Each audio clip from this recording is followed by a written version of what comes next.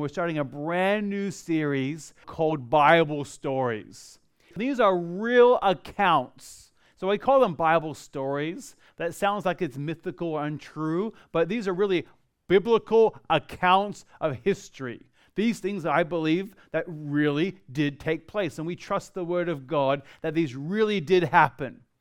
Thousands of years ago, various things took place, and this morning we're looking at the account of Cain and Abel. And you may be familiar with the story. We will tell the story, and then we'll spend some time with application. But I actually headed a different direction as I studied this out than I originally planned. I had some ideas of where we were going. And you may be the same way. You go, well, I know the story already. I can take a nap. No, you may not. We can go down a certain direction. We realize the Word of God has things that can apply to our lives today that are so incredibly relevant. So you may be familiar with these different biblical accounts, but we can look into it and say there's something here for us today. And this morning we are contrasting Cain and Abel, and we're looking at rebellion versus righteousness. And the results of sinful rebellion often will result in, for Cain, it resulted in murder of his brother Abel, spoiler, and then also the punishment that came as a result. And in the book of Hebrews, chapter number 11, there's a passage in the Bible that's referred to, commonly called the Hall of Faith. Let me read Hebrews chapter number 11, verse number 4. By faith, Abel offered to God a more acceptable sacrifice than Cain, through which he was commended as righteous, God commending him by accepting his gifts. And through his faith, though he died, he still speaks. The peoples whose names end up in this hall of faith in the book of Hebrews, chapter number 11, are people we look upon and we go, these people did incredible things. But in reality, as you look through them, they simply were ordinary people that did extraordinary things and were honored in the Scripture by simply having and stepping out in faith. And that's not something that's beyond you and I. You see, every person here today, I want to pause for effect. Every person here today, and I want you to realize that that's talking about you, can be obedient to God's plan by actively rejecting the seeds of rebellion that we all face. You have the ability to have great faith and be obedient to the things of God, but we must take personal responsibility. Someone else cannot do this on your behalf. Wouldn't it be nice?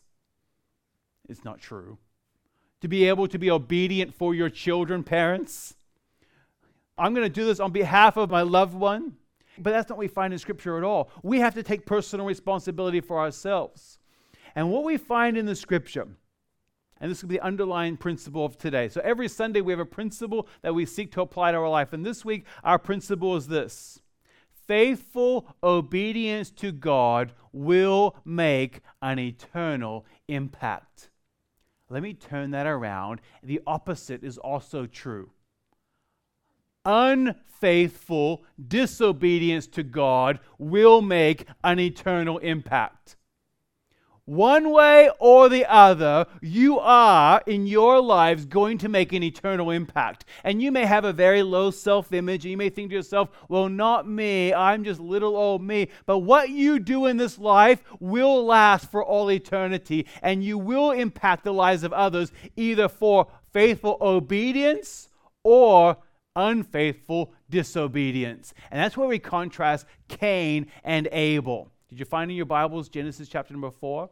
We're going to read through this passage. I'm just going to retell the story as we read through it, and we'll make some application at the end that will really be the majority of this message. As we begin looking in the book of Genesis, chapter number 4, let me give you a little bit of background. It's kind of obvious. It's in the front of your Bible. There's 3 chapters previous. We see creation. We see the creation of man and woman. And then we see the fall of man and woman. And of course, from that, the punishment. And Adam and Eve were living in the Garden of Eden. They had fellowship with God. The Bible says they walked with God in the cool of the evening.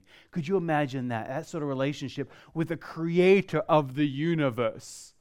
And because of their sin, they were separated from God and they were cast out of the Garden of Eden. And the Bible gives some various curses in Genesis chapter number 3. Childbirth, and ladies will be suffering in childbirth, and men will be working the sweat of their brow. And of course, if you're pulling weeds this time of year, that's where we find them. Genesis chapter number 3, the thorns of the ground. So if you're pulling weeds, just remind yourself, thank you, Adam. Thank you, Eve. As we're thinking through this is what really took place. And what we see here, there's a thing called a reticent narrator. And that's in Hebrew writings. Often what we see is an outsider writing and just saying, here's the facts. Here's what took place. It doesn't give a lot of emotion, doesn't give a lot of background. And with this sort of narration, this is what we find in these passages throughout the book of Genesis and really throughout the Old Testament.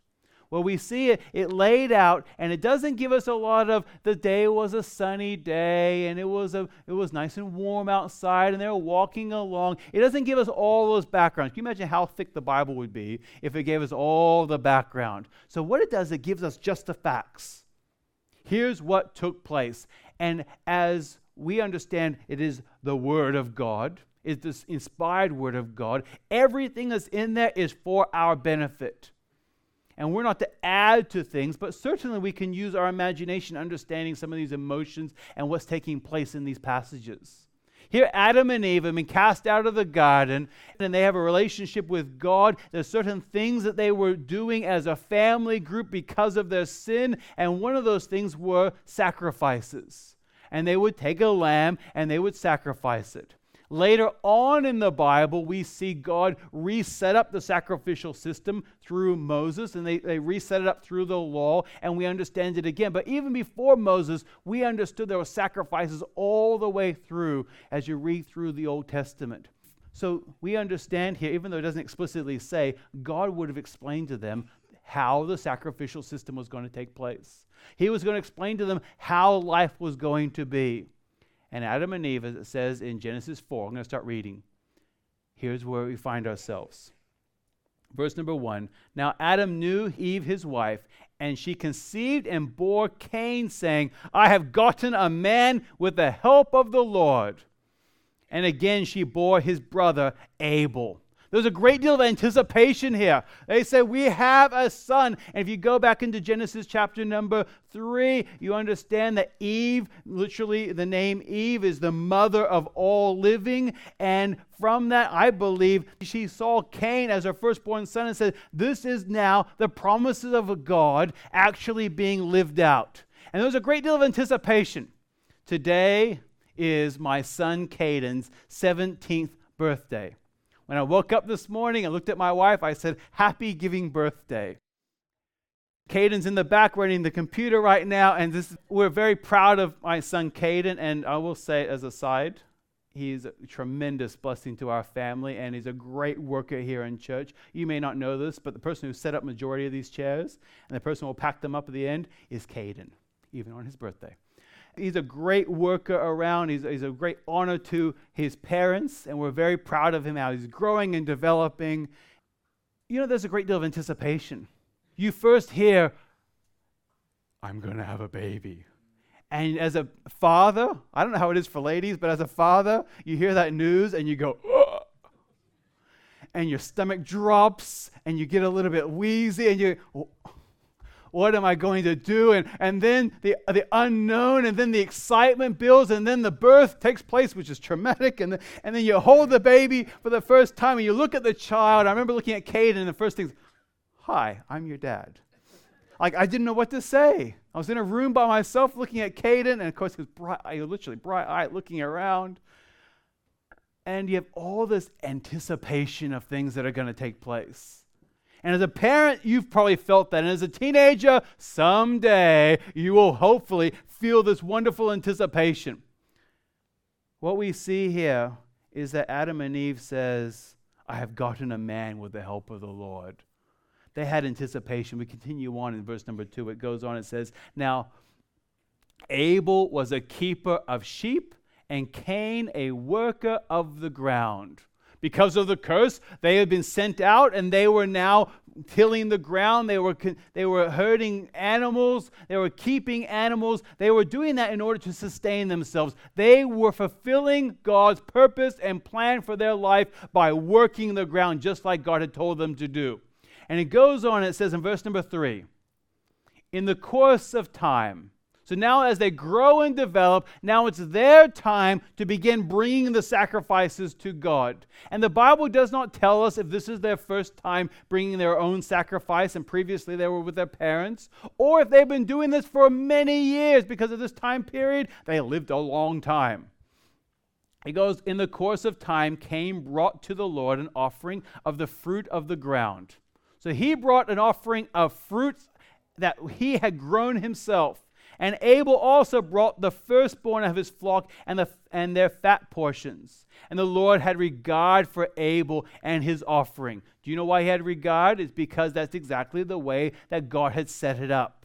Abel had done what God had told him to do, where Cain had done things in his own strength and his own power, and he had brought along his own offering, which we'll get into in a few minutes' time. And the Lord had regard for Abel and his offering, but for Cain and his offering, he had no regard. What's the response of Cain? So Cain was very angry and his face fell. He now has an opportunity to do what is right or to remain in his rebellion. See, he had done something knowingly. It wasn't just a mistake like, oops, I didn't know. God, I didn't know I was supposed to bring a lamb. I meant to bring, it was a mistake. Can I redo it? And that's not what we find here at all, because God gives him an opportunity to do what is right. And you imagine all that's going through his mind at this time. I'm standing, and actually, this is amazing. He's having a conversation with God. And the way this it's read here is he's having a verbal conversation with the creator of the universe. God is giving Cain a great deal of grace here. And it goes, and it says in verse number 6 and 7, the Lord said to Cain, why are you angry and why has your face fallen? Now he's given an opportunity to obey God and repent of what he did was wrong and then do what is right. But he also has the choice to use the proverbial term, to double down and go, no, I'm not going to listen to you. And the amazing thing is, this is an offering to God. God's the one that sets the standards, and God goes on and says, verse number 7, if you do well, will you not be accepted? And if you do not well, sin is crouching at the door. You have a choice now, Cain. How are you going to respond? Its desire is contrary to you, but you must rule over it. That's the end of verse number 7. In that time period between verses 7 and verse 8, I have no doubt there's a lot of thinking going on. Cain has rejected God.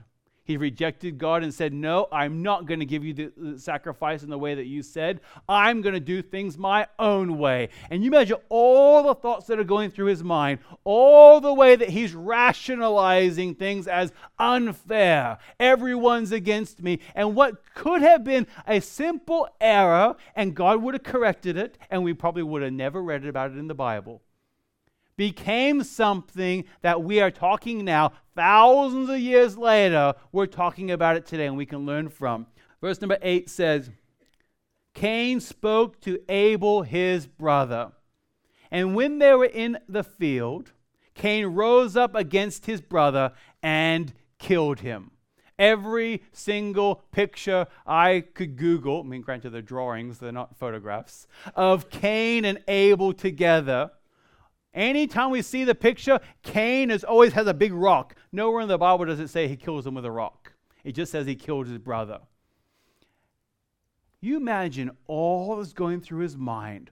What started off as something that was quite simple, easily fixed, ended up being something that ended up in a murder. It goes on, and in verse number 9 it says, the Lord said to Cain, where is Abel your brother? Have you ever heard this line? And he says, I do not know. Am I my brother's keeper? Maybe you heard that line before. Am I my brother's keeper? And the Lord said, what have you done? The voice of your brother's blood is crying to me from the ground. And now you are cursed from the ground, which has opened its mouth to receive your brother's blood from your hand. When you work the ground, it shall no longer yield to you its strength. You shall be a fugitive and a wanderer on the earth. And Cain responded in verse number 13. Cain said to the Lord, my punishment is greater than I can bear. Even from that, God gives Cain some grace. And he puts a mark on Cain's face because Cain was afraid that anyone that came across him in the future, because they were living literally at that time hundreds and hundreds and hundreds of years, anyone that saw that mark on his face would know that was Cain and they were not to harm him. God gave him grace through that time, but we don't find any repentance in Cain whatsoever. Cain left, and for a sermon on another day, Cain had a wife, and he took his wife with him and went and had a son named Enoch and named a city after his son named Enoch. And then from that it all builds, and you have an entire society of people who were not following God at all. They were literally God deniers, and that had an eternal impact. If you continue reading your Bible, and we encourage you, read through the book of Genesis. It's a tremendous a biblical account with so many interesting things throughout it. You see the impact of rebellion time and time and time again throughout the book of Genesis. So that comes down to our application. I've given you this story, and it's a very basic story that I've given to you today. Let's go and how does that apply to our life? We have two main points. The first one is the rebellious lies. These are lies that we tell ourselves. How and why do we tell ourselves the lies that we tell ourselves? The word rebellion, in a very simplistic definition, is opposition to authority. Now, if you are a Star Wars fan, and if you like Star Wars, and you would probably be on the side of the rebellion. Now, believe me, I'm going to call you a nerd for a moment. If you get excited, if you saw that on the screen just for a second, because I'm talking to my son right now in the back row. And I want to be part of the rebellion. I don't want to be part of the empire. And that's probably the most commonly used of the word rebellion in our society today is the thought of Star Wars. But you know what? When it comes to things of God, we in no way want to be living in rebellion. We don't want to be in opposition to our authority. The rebellious lies that we tell ourselves start off with a small little untruth that festers into something that will end up with an eternal impact if we're not careful. When the prophet Samuel was talking to King Saul. King Saul had performed a sacrifice that was not honoring and not in line with the things of God. And Saul was wondering to himself, why? I've done the right thing. I ticked all the boxes the way they're supposed to do. And Samuel comes to him and gives him a tremendous reality check that is applicable for our lives today. In the book of 1 Samuel, chapter number 15. Verses 22 and 23, it says, and Samuel said, has the Lord as great delight in burnt offerings and sacrifices as in obeying the voice of the Lord? In other words, he's saying, does he really like it when you just do the right thing in the wrong way?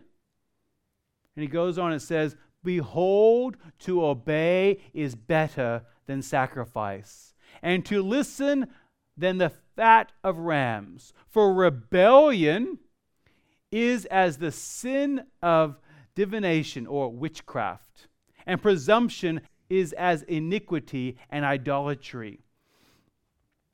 We are not called to remain in our natural rebellion. The book of 1 John answers the question, why did Cain kill his brother? Why was he angry at his brother Abel when he really was angry with God and rebellious towards God? In the book of 1 John, chapter number 3, verses 11 and 12, it says, for this is the message that you heard from the beginning, that we should love one another. Isn't that tremendous? We should love one another, but it's hard. Have you been part of a family for very long? It's hard to love one another. It says, we should not be like Cain, who was of the evil one and murdered his brother. And he answers the question, why did he murder him? Because his own deeds were evil and his brother's righteous. He chose to believe a lie. The first lie that Cain told himself, and we can personalize this today, is the lie we tell ourselves. Lie to myself. It says in verses 3 and 4, it talks about the heart of Cain. It says, in the course of time, Cain brought to the Lord an offering of the fruit of the ground. Abel also brought the firstborn of his flock and their fat portions. Now that may not sound that impressive, Abel's offering. He brought the firstborn and the fat parts. But that is the very best of the meat and the best of his flock he had brought and offered to the Lord, which was what God required. Whereas Cain, it doesn't say anything about the fruit other than he brought the fruit of the ground. It doesn't say he brought the best of his fruit. It doesn't say that he brought the biggest and plumpest fruit and vegetables. It simply says he brought some fruit. Whereas Abel said, I'm going to commit myself to give God my very best. What we found with Cain, in contrast, he just gave some fruit. You know what? I'm going to get rid of this anyway, and it's about to go rotten. That's why anytime we have banana bread in our house, it's because the bananas are about to go bad and they're all mushy. That's when we get banana bread. And you can imagine Cain and his offering to God saying, you know what? These are about to go off anyway. God, these are for you. He's a lie to himself. He has the lie to himself that good enough is enough. Cain said, I'm going to set the standard. God, you come to me on my terms. I'm not going to go to you. You're not the creator of the sustainer of the universe. In a sense, he's saying, I am. God, you listen to me. He also says, God, I want you to do what I want you to do. And he begins to list off, here's what I want you to do. God, you come to me.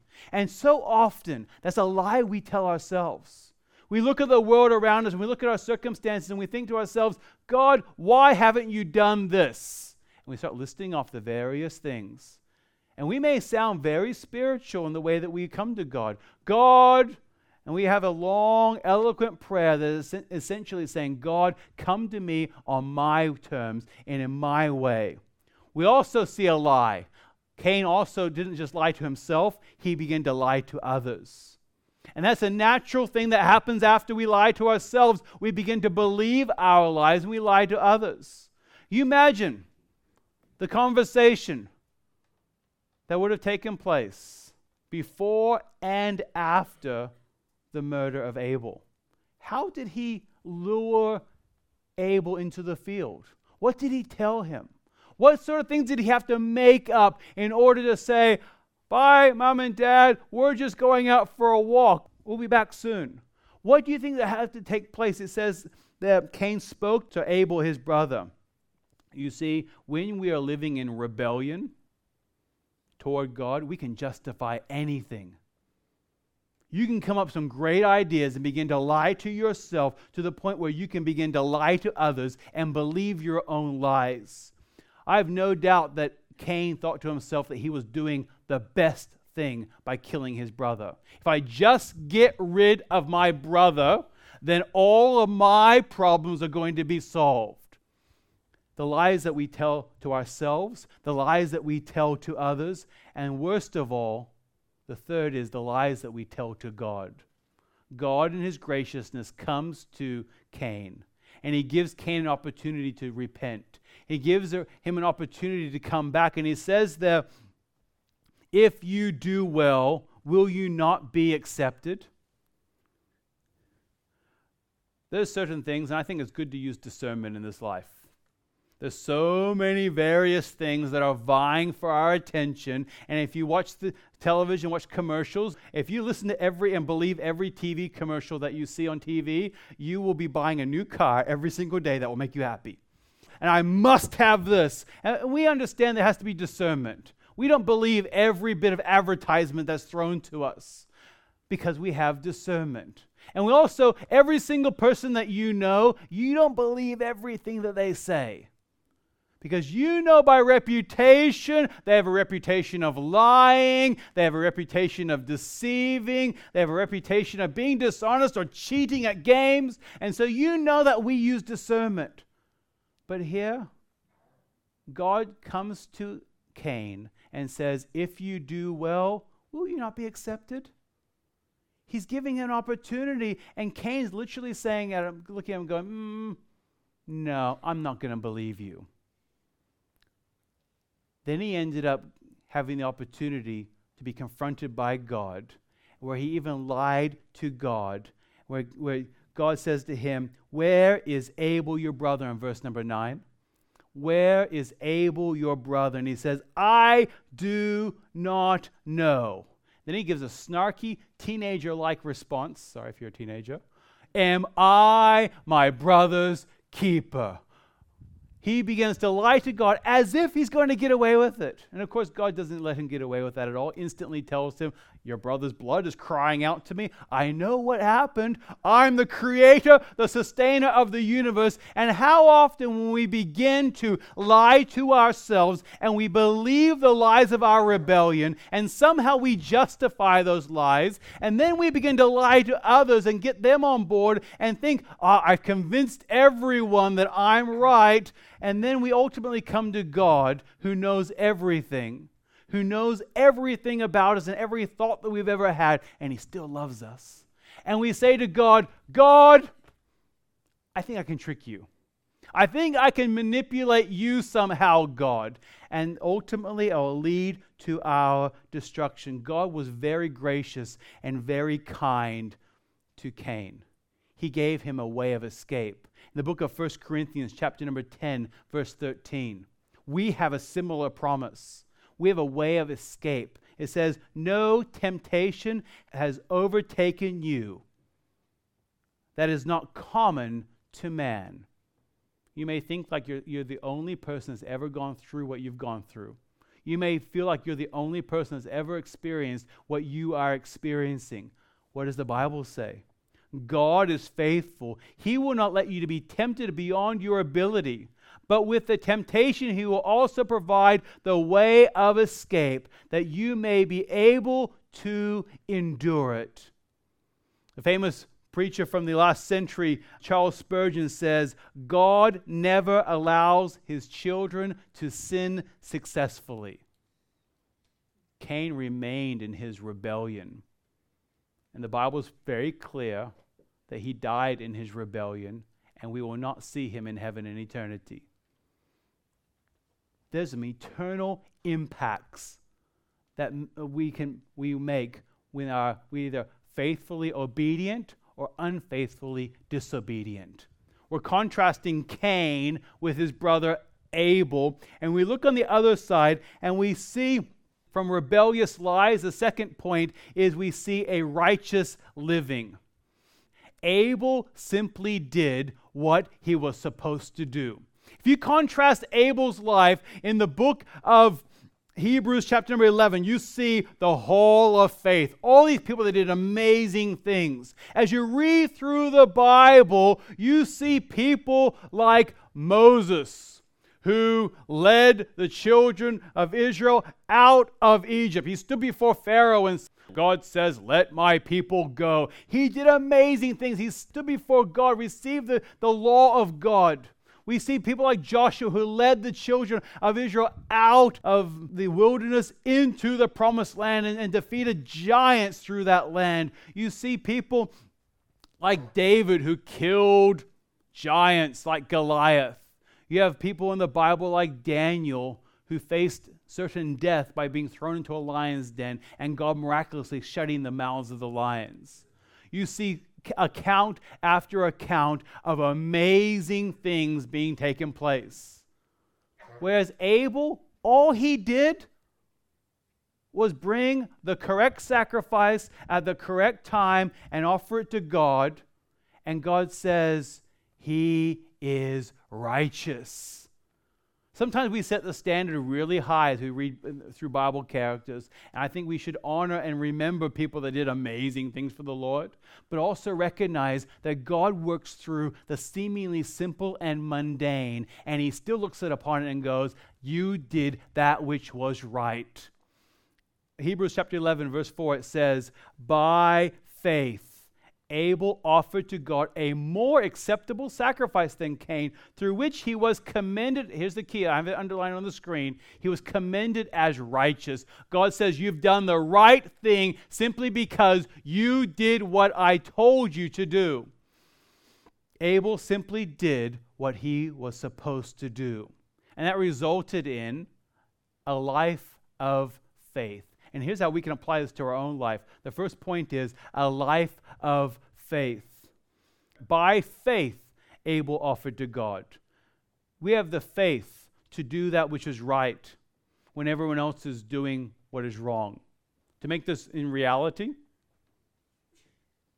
you have Cain and you have Abel.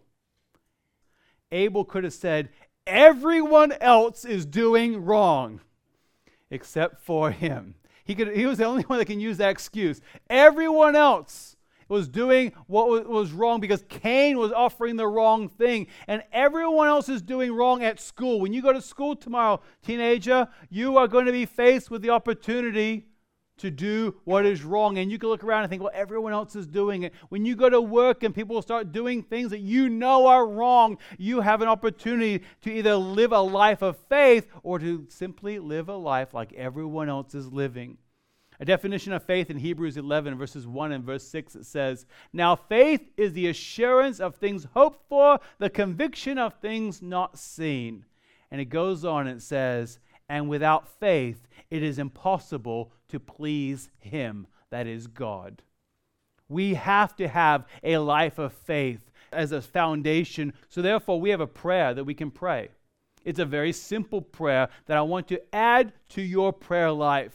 And this is a prayer that you can pray often when you're faced with those times when you have a choice. Do I do what everyone else is doing, which is possibly wrong, or am I going to do the right thing? The prayer of faith is, God, what do you want me to do? It's a very simple prayer. It's a prayer of faith. God, what do you want me to do? It goes on, we have a life of giving. That passage in Hebrews chapter number 11, verse 4, it says, he offered to God, and God commended him by accepting his gift.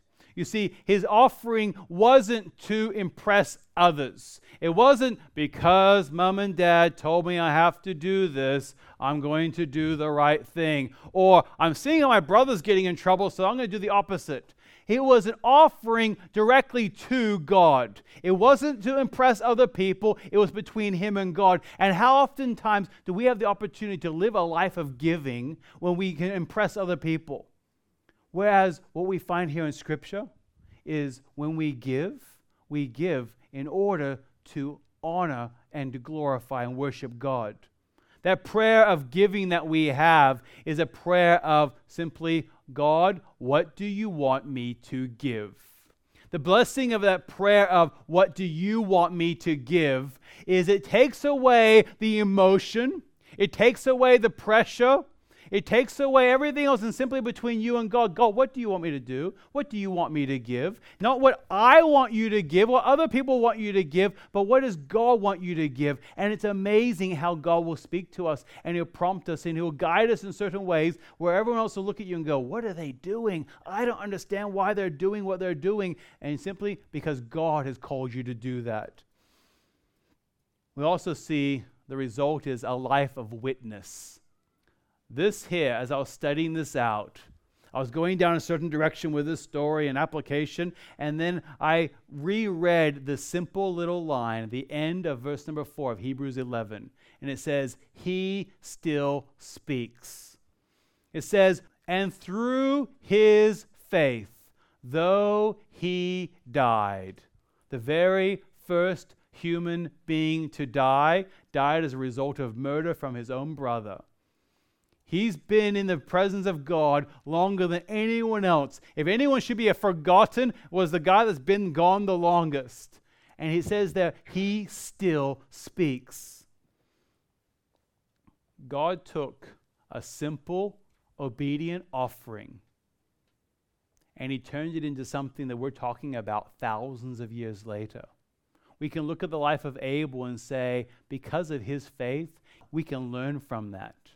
He still speaks is something we can take on in our own lives. You see, when we live a life of faith and we live a life of giving, our witness will go out, and we can live a life of witness where we can speak in ways that will impact not just today, but ultimately eternity. And that excites me a great deal. Because I want to live longer than just this time here on earth. I want what I do in my life, and I think you probably do too, to last for all eternity, to make an impact bigger and greater than just the here and now, just beyond the next paycheck. I want more of my life to accomplish than just, he paid off his house. We have a prayer of witness, and the prayer of witness is simply this: God, what do you want me to say? So we have those three prayers. God, what do you want me to do? What do you want me to give? What do you want me to say? And that aligns beautifully with faithful obedience to God will make an eternal impact.